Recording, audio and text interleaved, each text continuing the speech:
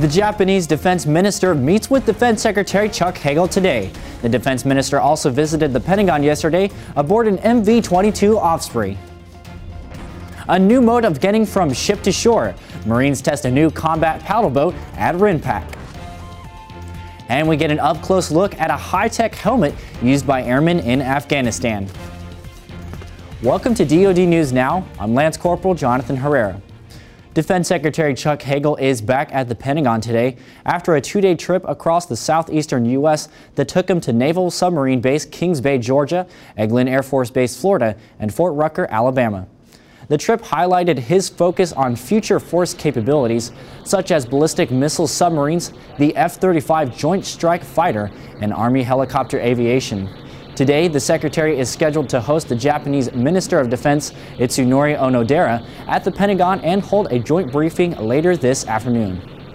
The Japanese MOD was at the Pentagon yesterday, arriving in style on an MV-22B Osprey.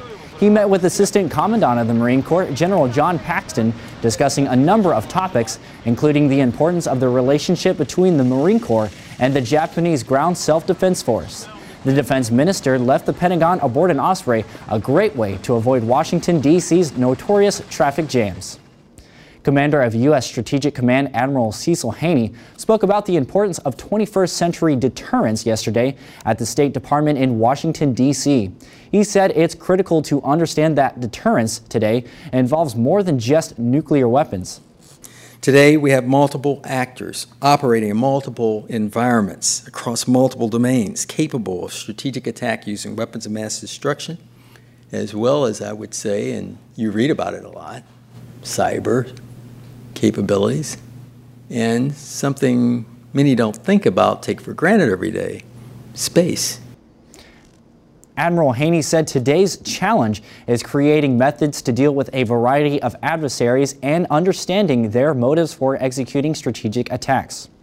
It has a long name, the Ultra Heavy Lift Amphibious Connector, but the Marine Corps is hoping this new paddle boat could be helpful in getting Marines from ship to shore in places where current technology is unable to. It's being tested on the Hawaii beaches as part of the Rim of the Pacific exercise, or RIMPAC. Marine officials say the boat is the result of more than a decade of experimentation. The current prototype is half the size of the intended future machine. The helmet-mounted integrated targeting system, better known as HIMET, has provided a necessary tool for fighter pilots providing armed overwatch and close air support in Afghanistan. Staff Sergeant Miguel Lara reports from Bagram Airfield, Afghanistan. Roughly 600 miles separate two fighter squadrons with a rich but very different history. Here at Bagram Airfield, they have one thing in common: the helmet-mounted integrated targeting system, otherwise known as HIMET. The 100th Fighter Squadron out of Montgomery, Alabama, and the 303rd Fighter Squadron out of Whiteman Air Force Base, Missouri, have deployed to Bagram Airfield to provide armed overwatch and close air support for ground units. The squadron trained with the HIMET system prior to deployment, which provides the units with a capability they previously didn't have. In essence, it's a modification that fits onto our flight helmets that we fly with, and it enables us to look with our right eye, and there's a little symbol over it, and with that symbol we can put it at a point on the ground, and we can slew our targeting pod and all of our sensors to that point on the ground. It gives us instantaneous situational awareness on what's going on in the battle space, enables us to quickly get our eyes on friendly positions, targets on the ground that we need to hit, and in general, it just paints a big picture of the entire battle space right there over our right eye that we can see at all times through all facets of flight.